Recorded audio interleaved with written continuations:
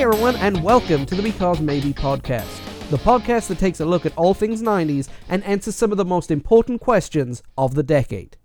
Because maybe comic book movies are not that good.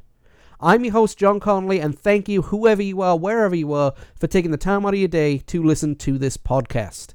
Well, this week, what have we got for you? We have got From Page to Film, looking at some of the films of the 1990s that originated through the written word. We have some 90s trivia for you, and we take a look at some of the great speeches in political history. But before we get into all that, I want to thank everybody who is listening right now. This has been a long time coming. This is the first episode of what we plan on doing, and it's taken a while to get to where we are. This has been a labor of love, for lack of a better term, and this is something that I have wanted to do for a long time. I hope this meets everybody's expectations, if there are expectations for those who are listening to it. I want to keep this entertaining as possible. I know I'm not the funniest guy in the world, and I know I tend to ramble a little bit, but you know what? It's good. I like to talk, and I hope everybody will enjoy listening to some of the things that I have to say. It's gonna be something that I've been trying for a long time. I've always wanted to be on radio, and now with radio not being as big as it used to be, at least when I wanted to be on radio, this is kind of a nice happy medium, somewhere where I can host my own show, do my own thing, and, be fantastic. Before we get started, before we go into this, I want to just say a couple of things first. There are some things that I say that people will wonder, what the heck is he talking about? I'll say the word guys a lot. When I say that, I don't mean that for men only, women, whatever. I mean everybody. That's my way of saying everybody. It's hey guys, hey guys, hey guys. I mean, I have 2 daughters, and I say hey guys to them, and, it's just who I am. I apologize if that makes anyone uncomfortable. It's just how I talk. I also say we a lot when referring to the podcast itself. And what I mean by that is, while I've done the majority of the research, and the majority of the production, and the majority of the speaking, this has been a team effort. There's been so many people who you will hear in upcoming episodes on the show. 3 people who've been really, really helpful in particular to get in where I am today. And when I say we, I'm including those 3 as well, because they don't know how much they have helped me get to where I need to be. And, I'm thankful each and every day, and, I couldn't have done this without them. So what is the Because Maybe podcast? I know you're all dying to know why you're probably going to be wasting the next hour of your time listening to. Right now, there is a glut of 90s nostalgia. I'm as guilty of it as anybody else is. The thing is, when you see it, it's usually memes and BuzzFeed lists, and it's written by someone who's maybe in their mid-20s, who wouldn't have really experienced that much of the 90s and 90s culture. They may have caught the tail end of it, fine, whatever, but not so much people who lived it, and that's not a criticism to anybody. I'm trying to be lighthearted, and I'm trying to keep everybody engaged as possible, so please don't think that as a criticism. But I read some of these lists, and I don't identify it with any of it. A lot of it is, hey, look at this TV show, wasn't it great now, and then comparing it to some TV show that's not as good, or cartoon, or, just something small, and saying, man, one thing's great in the old days. And yes, they were, but not in the way that people might think. The 90s was a different time to what things are now. The 90s, there's a lot of things that happen, not just in the pop culture world, but in the world as a whole.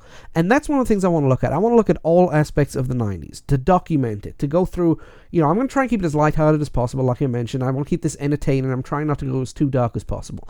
But, there are some things that we've changed as a society during the 90s, in a speed that we hadn't done in any other decade before. For example, at the beginning of the 90s, the idea that everybody who owned a computer could connect to each other and share information, share files, communicate, that was a pie-in-the-sky dream. That was unheard of. Nobody had ever thought of doing that. CDs that would play music is one thing, but having a DVD that would play movies on your it just, that kind of thing, that sounds inconsequential. Then we had music movements, political movements. We had things like grunge come out of the woodwork. We had this big rush of British pop culture from the mid to late 90s. We had this big glut of girl power.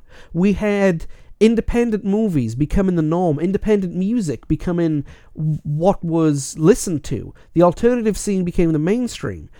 We had countries basically disintegrate under your very eyes. We had hip political leaders, whether you like what they are now or hate what they are now, and it was just a very, very different time. Everybody was more loose, and everybody was more accepting of a lot of things. Now, there were some things that we were still in the dark ages on, don't get me wrong, but at least for that period of time, it was a different way of looking at things. It was different from our parents, which is every generation. But we are the generation that, you hear it all. We were the last to play outside and the first to get the smartphones. But not just that. We were the last people to understand why both of those things are important. But that's not just why the podcast is important to me. The podcast is important to me too. The subject matter is important, but I mean, just the act of doing this. Like I mentioned earlier, I've always wanted to be on radio. I always wanted to do something like this before, and I want to entertain, and I want to inform, and I want to build an audience. And I know that's going to take a lot of hard work, just other than me wanting something. But this is very important to me. I've worked hard. I've worked as hard as I can on it, and I hope you guys understand that I'm not perfect. I might have made some mistakes, and I'm trying. I'm doing my best. But the good thing is I like feedback. And we'll get to that here in a minute. The podcast itself is scheduled every Wednesday. So you're hearing this on a Wednesday. I'm actually recording this just a couple of days before. But every Wednesday we'll drop a new episode, and every Saturday on our blog, which you can check in the description, every Saturday we will drop kind of a teaser, a written word as to what we're looking at. If you haven't read this week's blog, I recommend you go and read it too, because it kind of ties into what I'm going to be recording. We'll be releasing this every week, but every 10 to 15 weeks we'll do 10 to 15 shows, then we'll stop. And that just gives enough time to plan the next block. I mean, I've already got 2 or 3 blocks set up. I mean, I've got a lot of material already ready to go. But we're going to stop and put the new list together. And, and there's sometimes as well we're going to be breaking around the Christmas holiday. We're going to be breaking around the New Year. We're going to be breaking again in the summer. Just, like I mentioned before, I'm a dad. I'm in my mid-30s, so I've got some other responsibilities outside of this podcast. But also it'll give us a chance to freshen up the format a little bit too. And that's what I'm looking for. I'm looking for feedback. I'm looking for what you guys may like, what you guys may dislike, and that's what I'm looking for. So how can you guys support the podcast? Well, you don't have to. That's the great thing about it. This is just my plaything. But if you do want to support the podcast, we are on certain social media websites. If you look for Because Maybe Pod on Facebook, Twitter, Tumblr, Podbean, which is where we're hosting things right now. Also check out our website. It should be up and running by now. We might have some kinks in the system, but if you spot them, let us know. This is going to kind of be episodic as well, but every episode is going to have its own theme. The theme we're looking at today is called Scenes of the 90's. It's where we look at a movement or a small trend, and we try and put some sense into what was going on. We also have something called Cultural Impact, which is how we're still feeling the effects of something that happened during the 90's. We also have some political things that we're looking at. Nothing to, we're going to try and keep it as impartial as possible, because I don't want to get into this whole left v right, up v down, whatever debate. I want to keep this, like I said, entertaining. And also we'll be doing reviews. Now, if you are not a fan of the review show, just to let you know, they're going to be sandwiched in between the topics. So this week we're going to be doing a topic, and then the next week we're going to be doing a review, then we're going to be doing a topic and a review, and so on and so forth. It's just to keep everything fresh, and because there's a lot of things to look at too. As I mentioned, we've got the schedule going on every Wednesday. We're going to take a break sometimes, but guys, what I really need is feedback from you guys. I really need some suggestions on how we're doing. I really need to know how I'm doing too, because look, this is my baby. This is something that I've been working on for a long, long time, and I don't just want to give it up easy after a couple of episodes. But I can't know I'm bad at something if I'm not told I'm bad at it. That's one of the things. I thrive on feedback. I can't know I'm doing a bad job. If I'm not told I'm doing a bad job, you can't throw it against me. We're also looking for partnerships. We don't want any corporate sponsorship, and not because we want to fight the power or anything like that, but we realize if we go into corporate sponsorship, there are certain things we can't do. Our production costs are going to go up, and right now, we're at the bare limit, even stretching the limit. as to what we can do. So we're maybe looking for just, plugs and partnerships. If, for example, you guys want a plug for your podcast, not a problem. I will gladly plug it for you. The only thing I ask in return is if you give me a plug. We scratch each other's backs and tickle each other's bellies, as my sister would say. But there's going to be more stuff like this coming out through the next couple of weeks. But guys, once again, thank you very much. I can't thank you enough from the bottom of my heart for helping me achieve a lifelong dream. This has been a dream for me. This has been something that I've been looking forward to doing for the last 15 years. Not so much a podcast, but just being able to get my own show out there. And I promise, if you give me some time and give me a chance to work through the kinks, this will be a great show for you guys to listen to. But again, thank you so much. I really do appreciate it. And this is episode 1. Here's to another 200 more. Scenes of the 90s. This week on Scenes from the 90s, we're going to be taking a look at 90s movies that originated in either book, comic book, or play form. Nowadays, when you look at movies, you can see comic book movie, book adaptation, comic book movie, play, comic book movie, Marvel, oh my word, Marvel, DC, and it's on and on. And it just seems like there's very few original ideas out there. Now, of course, that's not entirely true. There are tons of original movies out there, even in the mainstream Hollywood, they are out there. But I wanted to see how much of a new phenomenon that actually was. So I decided to do some research, and I wanted to look at movies from the 90s that were based on books. So in my half-day state, I trolled the internet for a little while and found 60 movies that were based on either a book, a play, which is being read in literature classes, that's why I'm including Shakespeare, or something that was a comic book. Not necessarily a superhero. That's one of the misconceptions, is that all comic book movies are superhero movies. That's not the case. And that's what I found. So I basically found 60 movies, 20 in 3 different categories. And today, I'm going to be ranking the top and bottom 3 in each category. Now, how I determined the ranking on this one was, I did some research on IMDb and Rotten Tomatoes. Not necessarily to see if one was better than the other or anything like that, but I wanted to get a good consensus. Some of the things I found shocked me. Some of the things I found were in tune to what I believed, but we'll get into that more later on. The 3 categories are adaptation. That is a movie that is about 75% faithful to the material and plot. Then there are based on movies. A movie that is based on a book, but either doesn't follow the main plot or makes too many radical changes to it that it's just a simple interpretation. Then there are comic book characters. That is where a movie that's been adapted from a comic book. Again, I would like to clarify, comic book does not mean superhero. Casper is a comic book movie, whether you want to believe it or not. Yes, Casper the Friendly Ghost, the one with Christina. Yeah, anyway.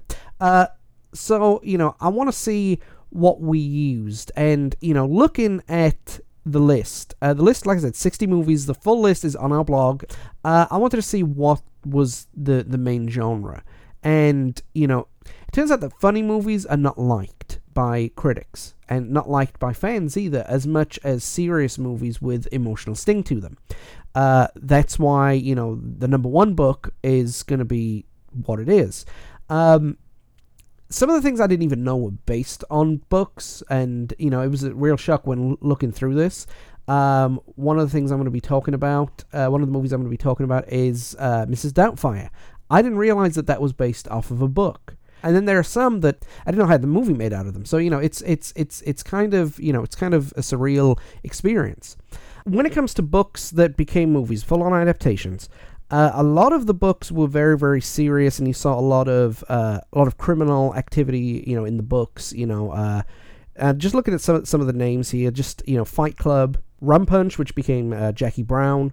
You had Casino. So these kind of movies are all in there, and it was kind of weird to see that in there. Now, the comedy side of things didn't fare too well, and there's one book in the adaptation list that is so out of the ordinary that a lot of people didn't understand it. Full disclaimer, I studied it when I was in college, and I can even say even that is beyond me. When it comes to loose books, again, the good thing is there's a wide variety. I found out the kids' books got a bit of more of a pass the more they strayed away from the original source material. The more faithful they were to the material, the less they were liked. And then when it came to comic books, obviously there's your plethora of superheroes or supernatural, but there were things like I've mentioned before, Casper, Richie Rich, The Rocketeer, Sabrina the Teenage Witch, not superhero movies, but, again, coming off the comic book, coming off the written word, and, as far as I'm concerned, it counts. And yes, it is funny doing an analysis, looking at the difference between Richie Rich and Batman, But I was surprised that there were some things that were missing. There were very few coming of age books, which surprised me a little bit.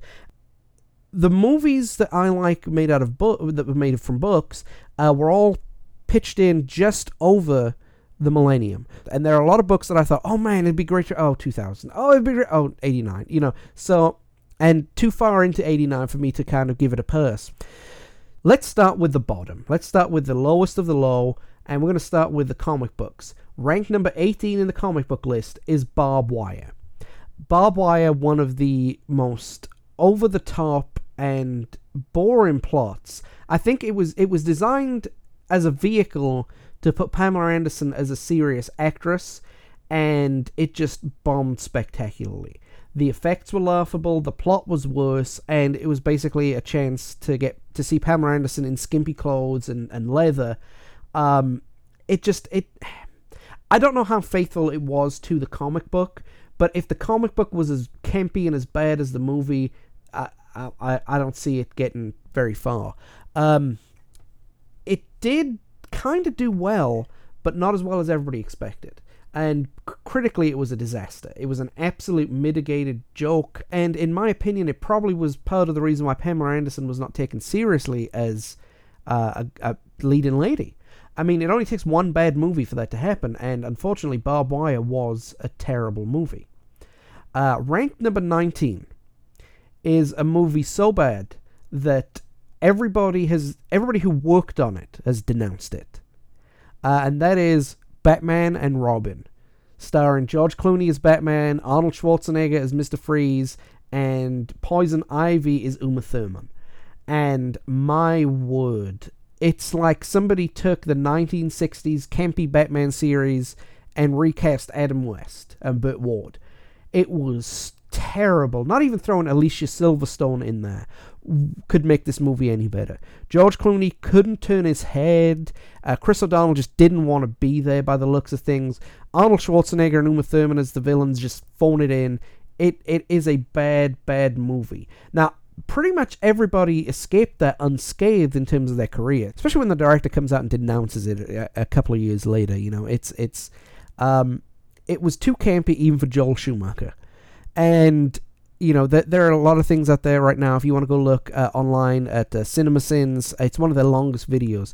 The plot that it has is absolutely crazy. The acting is bad. There's no scientific advisor by the looks of things. They've got a Max Headroom scene. Barbara, Alfred's niece, is here to pay off the money that she owes Alfred, because he's looked after her whole life and then takes part in such dangerous sport that she almost killed herself 3 times. It was bad. It was bad, bad, bad. And the fact that most of the cast made it out of that movie unscathed, to me, it boggles the mind. And finally, bottom, ranked number 20 of comic book movies, we have Captain America. Now, not the Captain America with Chris Evans that we all know and love. This was a Captain America so bad that they didn't release it. Like most things, it's gotten out there, and I haven't seen this movie. I'm not going to make an opinion on this movie because, like I said, I haven't seen it. I like to make opinions from fact. But reading some of the reviews on this is possibly not just one of the worst movies made in the 90s, but one of the worst movies ever made. Apparently the special effects made Superman 4 look like Jurassic Park. Apparently the plot made Batman and Robin look like Citizen Kane. It was a bad plot, bad acting, bad casting, bad effects, bad director, bad. And from everything that I've read, it is deserving as the bottom movie of the 90s in terms of book adaptations. So, we're done with the comic book movies. We've gotten those ones out of the way. We've gotten the Abominations out of the way. These were the 3 worst movies on the list, by some distance. And that's part of the problem that I'll get into here in a little while. Okay, when we look at the second category, which is adaptations, again, like I said, movies that stray too far from the original material to be considered a full, true adaptation, we're going to start with what came in at 18, and that is Eddie Murphy's Nutty Professor. What can I say about this? I actually liked The Nutty Professor when I first saw it, but then remember, I was 13 years old in 1997, so all the fart jokes and as Kevin Smith once said in Chasing Amy, the money's in dick and fart jokes, and Eddie Murphy made a lot of money off of this adaptation of Dr. Jekyll and Mr. Hyde. And when I watched it, it was funny. And I mean, look, we still quote this around the house whenever somebody says something stupid or something somewhat jokingly threatening. We'll always tell them, "Come on, Cletus." They'll walk over, but they limp back. But I mean, yeah, it was just an endless string of fat jokes, fart jokes, and oh, look at me, I'm thin and I'm awesome. There were very few redeeming characters in that movie. The plot line itself, again, follows the Dr. Jekyll and Mr. Hyde. It was a product of its time. I don't think you could make a movie like that now. In fact, Eddie Murphy, I think, tried to recreate that with Norbit a few years ago. And, it was just after he almost won an Oscar for Best Supporting Actor, he mixed that crap. Not the worst movie in the world, but, I mean, for the purposes of what we're talking about, one of the worst that we had to look through. The film that came in 19th was Mars Attacks. And this one, I have to say, everybody got it wrong. Everybody got it wrong. The critics got it wrong. The people who watched it got it wrong. Everybody got it wrong. And I'm going to say this as a smug film student, I'm going to put my student hat on for a minute. Mars Attacks was not meant to be taken seriously at all. At all. It is a parody of B-movies. B-movies are terrible to begin with. But this parody of the War of the Worlds, in every way, shape, or form, it's supposed to be ludicrous. It's supposed to be over the top. It had an all-star cast that everybody thought was wasted. I thought it was fantastic. Being Welsh, seeing Tom Jones, in a movie was great. It's just, people didn't get it. And that's, I think, one of the reasons why people look back at it and go, ugh. But I disagree. I think it's a fantastic movie. I think it's hilarious. And if you know going into it that it's not supposed to be taken seriously, and it's a complete parody of what those kind of movies were like, the old disaster movies, the old Attack of the Invisible Tomatoes and the Invisible Aliens and all that stuff. If you can get into that part of it, you think it's a great movie. But unfortunately, you guys didn't agree. And I don't just mean you guys watching it, I mean as a whole. And coming in rock bottom, we have Lawnmower Man. Oh, Lawnmower Man. Now, I'll be honest, I haven't seen the movie. That'll go for a couple of things in here. I haven't seen everything myself. I haven't seen Lawnmower Man. But the buzz around it was such that, yeah, it was panned by critics. It was panned by viewers. And the only thing I know about it for certain is that Stephen King was so horrified that he said it's Lawnmower Man in name only. He wanted nothing to do with this and demanded that his name be taken off the credit, which an author like Stephen King has written some great stuff and likes to get his name out there, and if he wants to take his name away from something like this, it's not that good. It is, yeah. Yeah.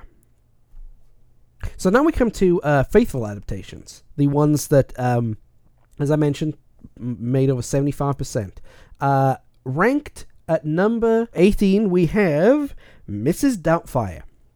Apparently, the book is called Alias Madame Doubtfire by Anne Fine. I like kind of like The Nutty Professor. I watched it when I was younger, and I liked it. And a lot of the jokes wouldn't stand up right now. But Robin Williams was such a great actor. He pulled the emotion out of the scene in the ways that he was pissed off at the world because he couldn't see his kids anymore, and he'd do anything to see them. And the way he found a creative way to do it, and he brought in the humor. But the great thing about Robin Williams was he was able to bring emotion out of it. Unlike The Nutty Professor, it wasn't an endless string of fart jokes and fat jokes, but he was able to put over a sense of vulnerability in his character. And, that's why Mrs. Doubtfire, yes, it ranks low in the adaptations, but it's still in the top half of all these movies. And that's something I'm going to get to later on. You could think the same thing about a great actor bringing together the humor and the raw emotion for number 19. In this case, Father of the Bride, Steve Martin, the man. I'm sorry, Steve Martin is a fantastic actor, fantastic comedian, and he has the comic timing to be just a great actor. I didn't understand this movie when I was younger, and I watched this movie a lot of times. Maybe, it's not a typical movie that a teenage me or even a preteen me would, should be watching, but a lot of the jokes went over my head and everything like that. But it was a great movie. I can identify with the character now. Even though I haven't seen the movie in many, many years, I still remember a lot of the scenes where Steve Martin's character did not want his daughter getting married, dealing with boys, because he still saw her as his little baby. And as a dad, I can understand that. Now, sometimes it's not healthy, I understand that too, but I mean, yeah, it was a really, really good movie. Diane Keaton did a good job too, of being the kind of, the anchor that keeps him sane. They've kind of done that in a lot of movies with husband and wives, where you think it's just a little off that these two people are together. One example I can give is the Meet the Parents series. Ben Stiller's character and Terry Polo. They have that chemistry, and it's that. I call that Father of the Bride chemistry because it was there. I like this movie. I'm surprised it ended up as low as it did, but there you go. Bottom of this, however, is a movie I expected to be bottom of this. The movie's called Crash. Now, it's not the Crash that was made with Halle Berry several years ago. This one stars Holly Hunter. It is about a bunch of people who are in a strange sect of BDSM, and what they do is they take erotic pleasure in car crashes. And the first part of the movie, you see Holly Hunter's character's husband get killed by the lead character, and I can't remember his name, I apologize. And, she starts flashing him as they get rescued after the accident, and then they end up having an affair. Him and his wife already are having an affair because they can't stand each other, and it's just a very, very weird movie. It's very, very art house, and it was released, to the big screen, and I never understood why, but, yeah, it's just very, very, I don't know, it's very, very, some of the things people write is one thing, and how they adapted it. I will say this. I've read the book. I had to read the book. I had to watch the movie when I was doing film stuff.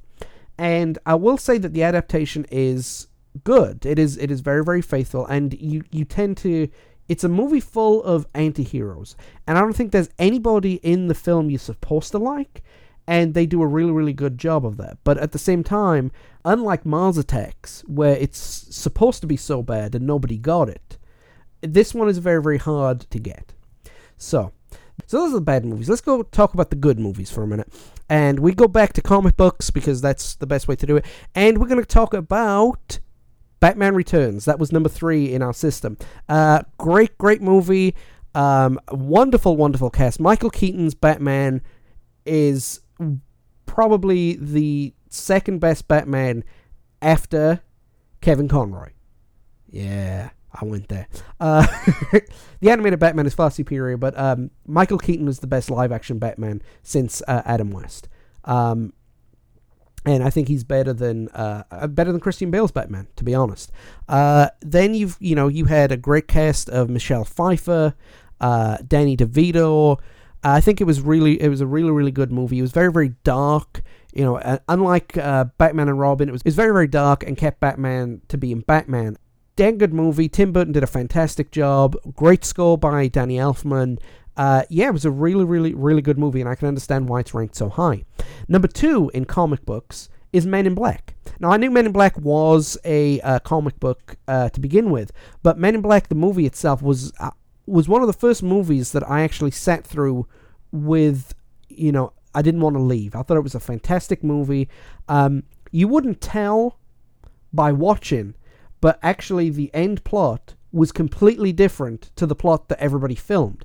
2 scenes with green screen were changed to make it, instead of the Earth being in the middle of a war, kind of like, the two bad guys are hiding behind the side of the Earth and shooting. It made it so that the Earth was going to be destroyed. I thought that was knowing that, I think that was a great plot twist. The acting in here is fantastic. Tommy Lee Jones. Oh my, Will Smith is Will Smith. Let's get that out the way right now. Will Smith is Will Smith. But Tommy Lee Jones, oh man.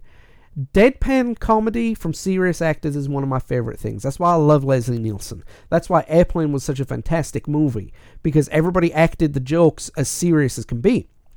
Every scene that Tommy Lee Jones is in, you just have to watch, because it's either his facial expressions or is his sighing. He always is calm, cool, and collected, and I just, great plot, great supporting cast. It's a wonderful, wonderful movie. So those were number 3 and 2 in the comic book category. Now we're going to look at the back to the based on category, and we've got 2 books that are completely and utterly different, and I was completely shocked by number 3 in the based on books, and that is Army of Darkness. Now, yes, I understand what book is Army of Darkness based off of. Well, that whole series was based off Lovecraft's Necronomicons. I think I got that right. I apologize if I don't. Someone will correct me. This movie is in the so bad it's good category. It's cheesy. It's the whole way through. Every time you hear it, you're just like, ugh. The jokes are bad, but at the same time, it is so funny. I don't think it was meant to be funny, but it came out that way. Bruce Campbell, wow, he made that part his own. I think the reason why this one is loved a lot too, because like a lot of films, it's very, very quotable. And my boomstick, and just how the presence of Bruce Campbell in this movie was absolutely fantastic. Now, spoiler alert, I didn't like how they changed the ending. The ending that everybody saw in the movies was not going to be the original ending. The original ending was going to keep everything going, wake up in the future, not so much in this correct time period. But again, a fantastic movie, very, very quotable, great cast. Well, not really a great cast or a great story, but everybody made what they did good by camping it up so much. It is a very camp movie. And I think I agree. I think it's a fantastic movie. I wouldn't have put it as high, but there you go. Number 2 in the based on categories is my favorite book and one of my favorite movies, Trainspotting. Now, the reason I say based on, there's going to be a lot of people wondering who've read the book and the movies and gone, wait a minute, hang on.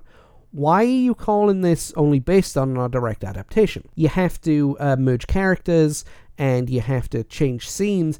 But the problem with Trainspotting, and why I put it in this category and not the other category, was simple. If you've read Trainspotting, you know it's a collection of short stories. It is, Irving Welsh wrote possibly the best book ever written, as far as I'm concerned. And the characters, you're not supposed to like any of the characters, although you end up rooting for them. They all have they have very few upside and they have a lot of downside. And by the end of the book, you don't recognize that, you recognize some of that downside as upside. The movie itself, it had to go in a straight line. It had to build a narrative. And so it cobbled together some of the stories and put the plot together, and that's what it came out as. A lot of the stories were attributed to other people. For example, one of the characters, Tommy, dies in the movie, but Tommy is still alive in the book, and his death is told from Matty's point of view, who died in the book. We don't see Renton's brothers in the movie, which were an important part of why Renton was what he was. Sick Boy doesn't get nearly enough screen time on his own. Same thing with Begbie. You don't see, don't see any part of Begbie's girlfriend, which is another important plot point. You don't see why Renton did go and sleep with a 14-year-old girl, and what the reasons were behind it, and why he was reluctant to keep moving forward, even though he did. In the book, Renton moved to London, but he wasn't followed by the other two characters. So, I mean, you couldn't do a straight line story of the book because you had to cobble a lot of this stuff together. And Danny Boyle did a great job. The cast was perfect. very few books and movies you look at and go, man, that is a perfect cast. You maybe have a perfect character. You maybe have somebody go, you know what, Arnold Schwarzenegger is the Terminator. But you could replace a couple of other people in that movie and it wouldn't have made a difference. Whereas in Trainspotting, you cannot replace any of the 5 main actors. Ewan McGregor is Renton. Robert Carlyle is Begbie. And, you know, so it was a great cast, fantastic visuals. You know, they did a fantastic job, and you know what, it deserves its position. Actually, in my opinion, it deserves higher, but that's not what the critics say. And again, we're not doing this on my opinion, we're doing this on the critics' opinion. We move back to the adaptations right now, and number 3 on the list is Silence of the Lambs. What a movie this is. One of my favorite movies of all time, and it's been such a long time since I've seen it.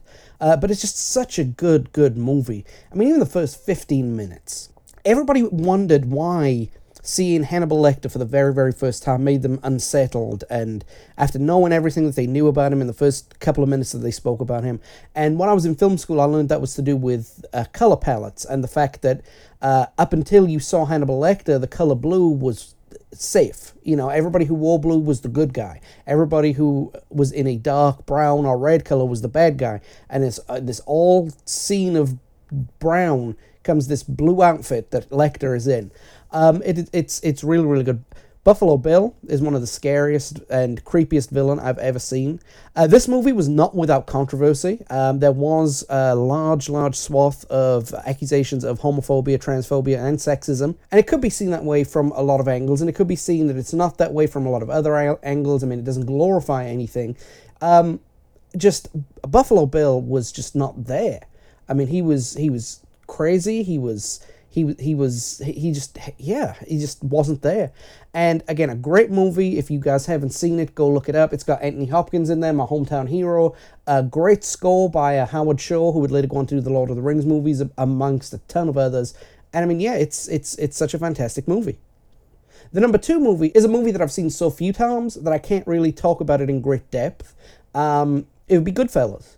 Ray Liotta, Joe Pesci, Robert De Niro, 3 great actors. Just, oh my, wow, it's such a good movie. I was debating whether or not to use this in this list because it is based off of a true story, and that's one of the things I wanted to avoid. But I mean, it's been changed enough that it's still non-fiction, but it's fictionalized enough to where, in my opinion, I can get away with it. You know, it is set in the 70s and 80s. Yeah, I mean, it's such a great movie. It is. I mean, a lot of the cast would go on to star in The Sopranos. It stars Samuel L. Jackson in there, too. Joe Pesci is the star. I mean, no matter what anybody says, Joe Pesci is the star. And before he kind of traded all his seriousness away for the Home Alone movies, it was a tour de force of a performance. Great movie. I think it does deserve its number 2 slot on the list. And yeah, I mean, it's fantastic. So before we talk about the top movie in each category, we're going to talk about some honorable mentions. These 3 movies, one in each category, the 3 who I thought were my favorite in all of those that I haven't mentioned yet. So in the comic book category, we have The Mask. The Mask was actually, the comic book itself was written and produced by the same people who made the Barbed Wire comic. And this, unlike the Barbed Wire movie, this showed what you can do if you had a good cast behind it. Jim Carrey was on his ascent at the time. Cameron Diaz making her debut. You had Richard Jeni in it. I love Richard Jeni as a comedian. It's sad that he's no longer with us. But I thought it was a good movie. It was typical 90s cheese, and you know, again, very, very quotable. You know, to this day, people will still go smoking to people. You know, and I thought it was a great movie. I thought, you know, it had its drawbacks. It did. I mean, you could tell how over the top Jim Carrey was, but at the same time, it was well done. The special effects were a little hit and miss. I'll be completely honest, but I liked it. I thought it was good. In the based on category, we have The Muppet Christmas Carol, my favorite holiday movie. Wonderful movie, and the reason I say it's based on rather than a complete adaptation. You have the humans who are faithful to the novel. Then you have the Muppets who are faithful to the Muppets. This was the first big Muppet project after the death of Jim Henson, and so you had the new Kermit the Frog. I think it's his son Brian. But it was a really, really good movie. It was bright, it was colourful. Michael Caine is Scrooge. He pulled that part off superbly. From the anger at the beginning to the love at the end, he was really, really good. But kind of a little uncomfortable in my regards, because you have Michael Caine, kind of like Patrick Stewart, and Alec Guinness, this top-notch British actor, either saying ridiculous lines, being put in ridiculous situations, or in Michael Caine's case in this movie, acting with Miss Piggy. Which is a line very few people like to say, but again, wonderful, wonderful movie. Waldorf and Stadler as the Marley Brothers I thought was fantastic. That's the only way I think they could have got Michael Caine's butt in gear. The anachronisms between modern day and Dickensian London. This is the American way, and then he's corrected to the eagle is corrected to say the British way. I thought that it's silly, but I thought that was hilarious. It's a really, really good movie. If you've never seen it before, number one, why not? Number two, if you have children especially who like the Muppets, you have to watch this movie at Christmas time, because it is a fantastic movie. However, if you're like me, you can watch it at any other point during the year, and it'll be okay. And we go to adaptation, and my honorable pick, my selection was Jurassic Park. Where to begin with Jurassic Park? The CGI still stands up. That's the legacy. You combine CGI with models, and that's what you get. Jurassic Park was phenomenal. Brilliant cast. It had the Goldblum. It had Samuel L. Jackson. It had Sam Neill. Great, great actors. I mean, okay, the Goldblum isn't a great actor, but I mean, he played the part perfectly.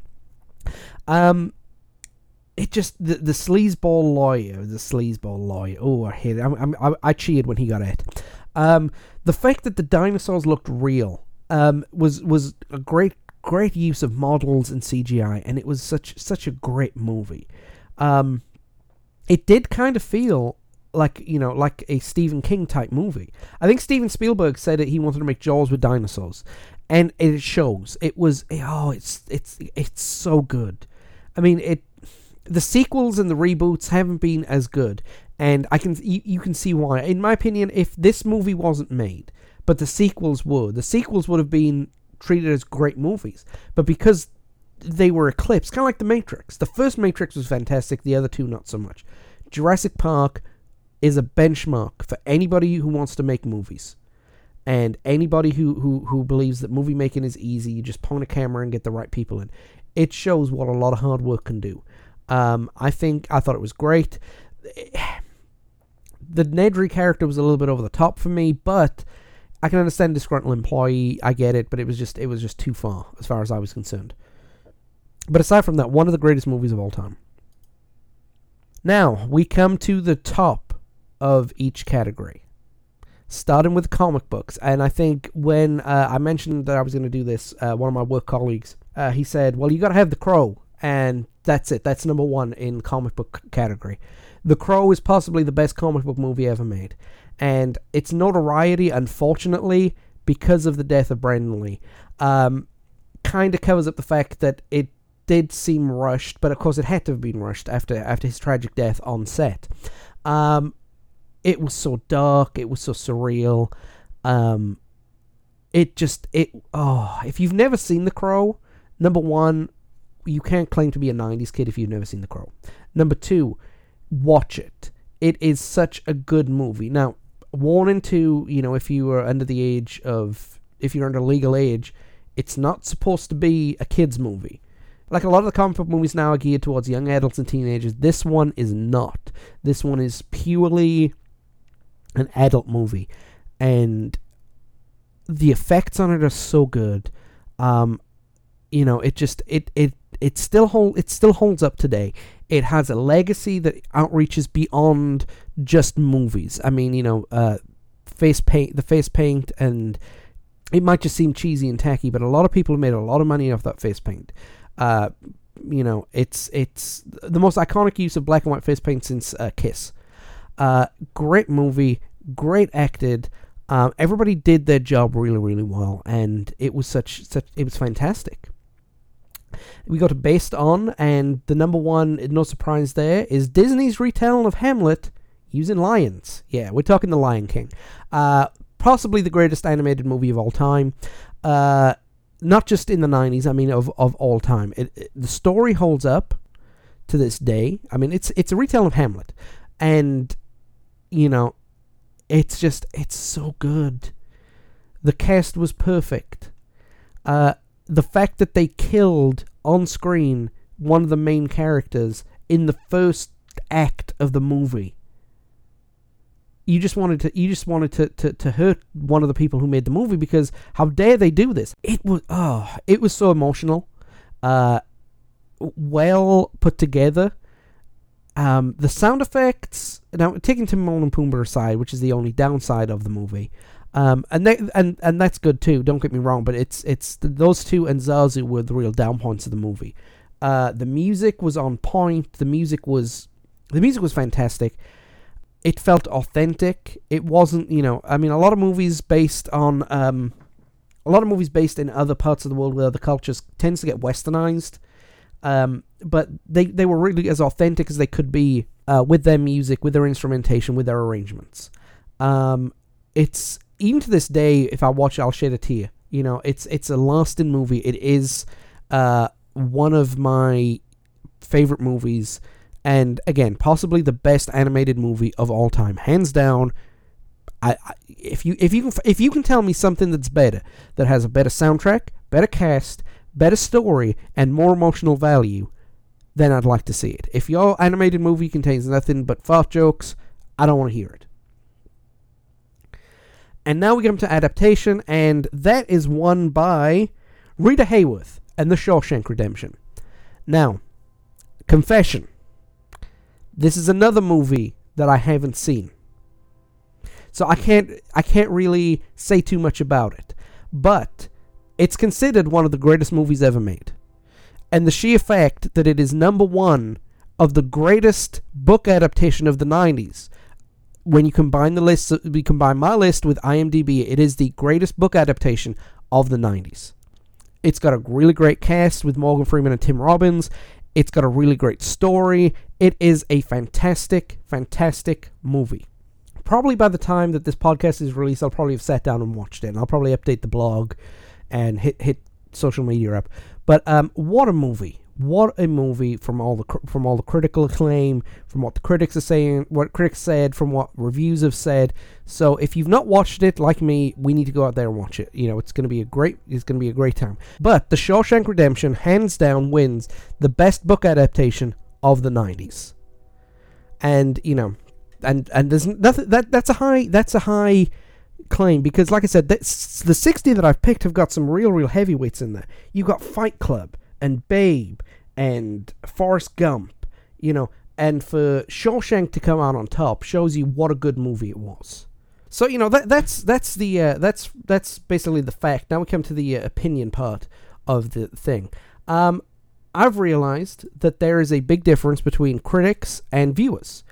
For example, in IMDb, Forrest Gump ranked in the top 3 of the list that I have, ranked in the top 3 of reviews, garnishing 88%. On Rotten Tomatoes, the movie itself only received a 71% rating from the critics. That is a huge discrepancy, and why that's a huge discrepancy is Forrest Gump was in the bottom category. But then you look at that again, Babe has got 97% freshness at Rotten Tomatoes, but the audience only liked it for 67%. When kids' movies are being rated on these websites, they're being rated like they are The Godfather. I mean, come on, guys. It's not, I understand Matilda is not Shakespeare, and it's not The Godfather, and it's not, not Star Wars or anything like that, but I mean, it's a kids' movie. You can't compare it to that. It's like comparing a marathon runner to a sprinter. It's like comparing a mixed martial artist to a boxer. You can't do it. It's not right. They're two completely different things, and comparing them, it makes you or the thing look bad. The list of comic books and the list of partial adaptations surprised me a little bit in how low they were viewed in esteem. Aside from our top 3, there was a big cliff as to what they fell off. In fact, the comic book movies did the worst. I mean, the top comic book movies would only have gone halfway up the list with the exception of The Crow. But, I mean, comic book movies were dire in the 90s. They were absolutely abysmal. They were absolutely abysmal. Half of my list is under 50% in terms of approval. And I mean, you had Batman Forever, you had the Ninja Turtles, you had Judge Dredd, the Sabrina movie, Tank Girl, and Casper. They just didn't resonate. Comic book movies did not resonate with audiences in the 90s. Now, they would in the 2000s, because every comic book that was adapted was based off of a superhero or something that kicked ass. But when you have Sabrina the Teenage Witch, Ninja Turtles, Richie Rich, and Casper, and The Rocketeer, it was just hard. It was just hard to produce good quality movies. Do I agree with what these lists are? Not in all cases, but I can see why things would be ranked low and things would be ranked high. The lists are about as accurate as I can make them, but again, if you want to go look at the list, it is on our blog. Check the description for the link. And that leads to our question this week. What is your favorite movie that is based off a book, a play, or a comic book? And why is it? It can be non-90s if you want it to be, but go online, leave your answer, #BMPod, and, we'll go ahead and call it the best ones next week. And, guys, did we leave any out? Are there things on this list that I've talked about tonight you can go, man, what about this book? If you can think of something, great. I'd like to hear from it.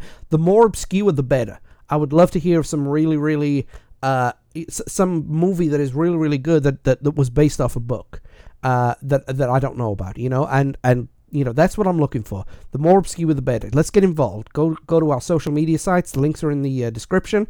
And, just use #BMPod, and we'll go ahead and get this discussion started. A date which will live in infamy. Ask not what your country can do for you. Ask what you can do for your country. Mr. Gorbachev, tear down this wall. I did not have sexual relations with that woman. So, before we get on with some 90s trivia, I'd like to take a moment to talk a little music with you guys.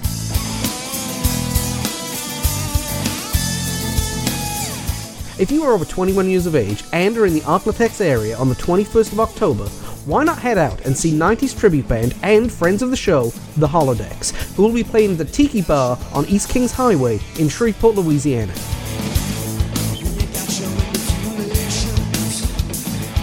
The show starts at 9, but due to limited seating, you might want to get there just a little early.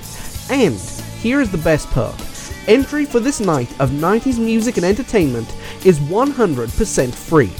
That's right, there is no cover at the door.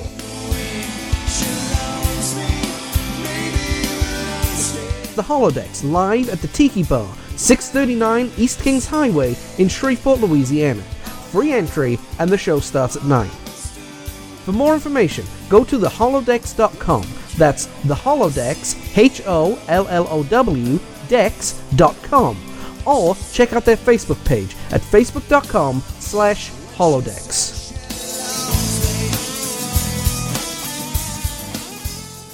Okay, let's get some 90s trivia out the way before we wrap everything up. Usually we're going to go through from Sunday to Saturday, so we're going to be going through from the 24th to the 30th. I think that's a pretty good range. And let's see what happened in the 90s during this last week. On the 26th of September 1990, NC-17 became a rating in the United States film industry. On the 29th of September 94, O.J. Simpson Jurors was selected, and we'll be talking about that in a future episode. Also on the 29th of September, this time in 96, the N64 was released in the United States. On the 24th of September in 1997, the Sci-Fi Channel was born. And a mere 5 days later, one of my favorite albums, Urban Hymns by The Verve, was released. And on September 30th, 1997, the greatest technological product of all time was born. Internet Explorer 4. So, that's how this week was great in 90s history. So, guys, we're nearly at the end of the show, and once again, I got to repeat the social media question of the week. What is your favorite movie based off a book, and why? If you want to use the hashtag BMPod, we'll go ahead and get the discussion going. I want to hear from you guys. I want to know what it is, and I want to know some of your obscure movies that were made out of books. You know, I want to hear it. You know, it's going to be great. You can find us on social media, on Facebook and Twitter and Tumblr, at Because Maybe Pod. You know, and we are on some other sites as well. All that's in the description of the podcast. And we are looking forward to doing another one of these next week. Next week, we're going to do our first review segment, and we're going to be reviewing 2 of the best video games of their kind that were released. We're going to be looking at Super Mario 3 for the NES and Super Mario World for the SNES. We're going to look at kind of their background, where they came from, how the hardware changed, and everything like that. You know, once again, thank you very much for taking the time out of your day to listen to this. You know, we appreciate every single thing that you guys have done to make this dream a reality. And, you know, we're looking to build an audience, like I mentioned earlier, and, you know, the more, the merrier. If you like what you hear, subscribe, give us a like, share, you know, tell 2 friends who can tell 2 friends, and so on, that, you know, hey, you've got something to listen to, I think you'd enjoy it. You know, I'm looking forward to hearing some of your feedback too. Guys, thank you very much. I really do appreciate it, and we'll see you next week.